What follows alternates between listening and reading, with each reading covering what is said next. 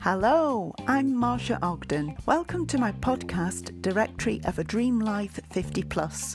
It's for anyone who's passed that milestone, like me, by a long chalk, and who, like me, has realised that we could be on this earth for another 30 or 40 years. So let's make the best of it. Welcome to the very first episode of Directory of a Dream Life 50 Plus. Each week, with the help of guests, I'll hopefully be able to entertain, inspire and educate you, because although 60 is the traditional retirement age and we're fast approaching it, we don't look like old people or behave like them. And if we're working on the principle that we're going to be here into our 80s and 90s, then this is not the time to be slowing down or stopping. What I'd like to do each week is to have an invited guest along to advise us how we might look at and change the bigger things in life, whether it's mindset related or health, money, career, appearance, etc. But I'd like your help too, because as well as that, I'd like you to contribute to any little life hacks or tips you've gathered along your journey. Might be an old wives' tale that works, advice that an old boss gave you years ago, or just something that everyone in your family knows. You can record your contributions as a voice message at www.anchor.fm/DDL50/messages. Ugh, that's hard to say. Your message can be anything that makes our lives easier, happier, or more productive. As an example, here's one that I recorded this afternoon. I'm just out walking and I thought I would record this handy hint whilst I thought about it. I've known it from being a little girl, but I'm surprised at how many people say they've never heard of this. If you get stung by nettles, look for a dock leaf, the big, fat green leaves. Now they're often found growing near nettles as if by magic. Nature has supplied a remedy for when it bites you with the nettles. Try it. If you get nettled, rub the dock leaf onto the sting and it will miraculously go. There you have it. Sorry for the wind noise. As I said, I'm out walking at the minute.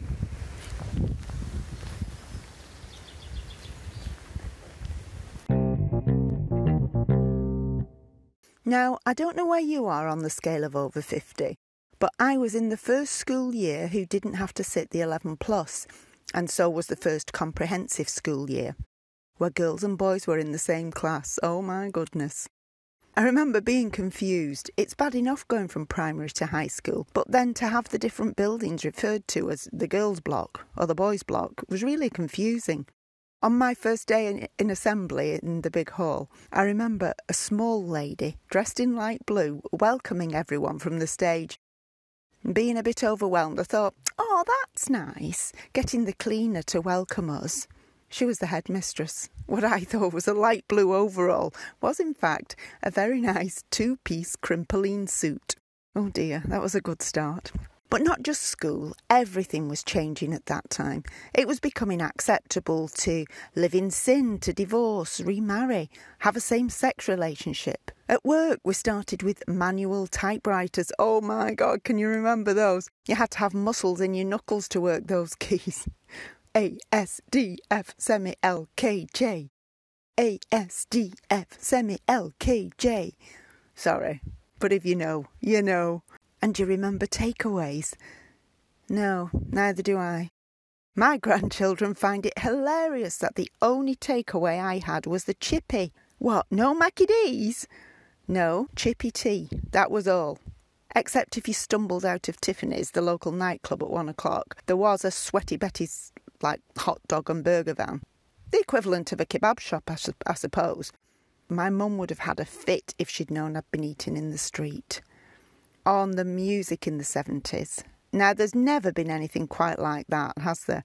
Glam rock, the Commodores, Earth, Wind and Fire, Status Quo, David Cassidy, Donny Osmond and the Bay City Rollers. Anyway, we've made it through. We're still here. And whether we've embraced the changes or not so far, Now is our chance to take advantage of the opportunities that are around these days, instead of sitting about saying, oh, it wasn't like that in my day. I didn't have opportunities like that. Now, call it a late midlife crisis if you like. But now is our chance to change the way we think and do things differently, because we can. We're at the age where we can think about ourselves again. It's hard taking risks of being a bit self-centred when you've got a young family and all the heavy responsibility that goes with it. But we've done that bit. This is the opportunity of our lives. Of course, the one big change that I haven't mentioned so far, and it's deliberate, and that's the internet and smartphones. Because love them or hate them, they've changed our lives. I'd come to a bit of a standstill a few years ago. My children were grown up and gone. And yeah, I still saw them a lot, and my grandchildren, and we're all very close. But I wasn't needed anymore. And despite having a great career in my 20s and 30s, I was now just jobbing around. Admittedly, I was doing jobs that I loved. I was choosing to do them. Acting, promotional work, etc. But I had no end goal or purpose in mind. It's only through surfing the internet. Actually, do we still say surfing the internet? Or is it just on the internet? Anyway, it was only through being on the internet and social media that I realised that the world has opened up and anything's possible. By becoming aware of what people were up to on the outside of my usual circle of friends, family and acquaintances, I could see that these days I could do or become anything I wanted. Well, yes, of course, you have to take some of what you see on the internet with a pinch of salt, but really, the world is everyone's oyster these days. This is the main difference. You see, when we were at school, I don't remember anyone taking my talents or interests into account when they asked me what I wanted to do when I left school. We were encouraged to do what was expected of us, the norm, get a job, have a family, live happily ever after. When we entered the working world, we were expected to work 40 hours a week for 40 years and retire on 40% of whatever we couldn't afford to live on in the first place. Mindset and living your full potential weren't high on anyone's list. I don't think it was the teachers or our parents' fault. I just don't think it was a known way of thinking then. Were any of you encouraged to write your goals down and plan how to reach them? Maybe some of you did, but I don't know anyone. Our careers advice was based on what others thought we were capable of. We're all in search of happiness. But what is happiness? It's something different for each of us. And if you don't know what you're looking for, you're never going to find it. Here's a little life hack. I've been using computers for years now, and I only found this out last year. If you type something or do something and then delete it, with most programs you can get it back by pressing Ctrl-Z.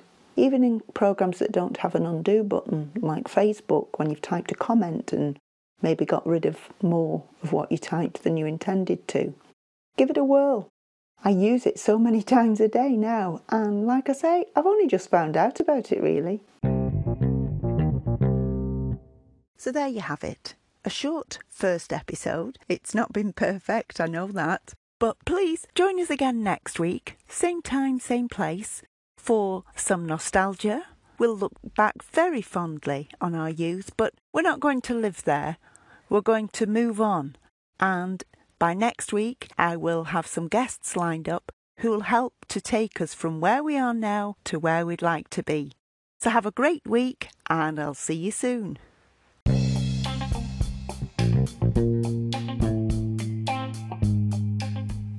Oh, PS. Can you do a PS on here?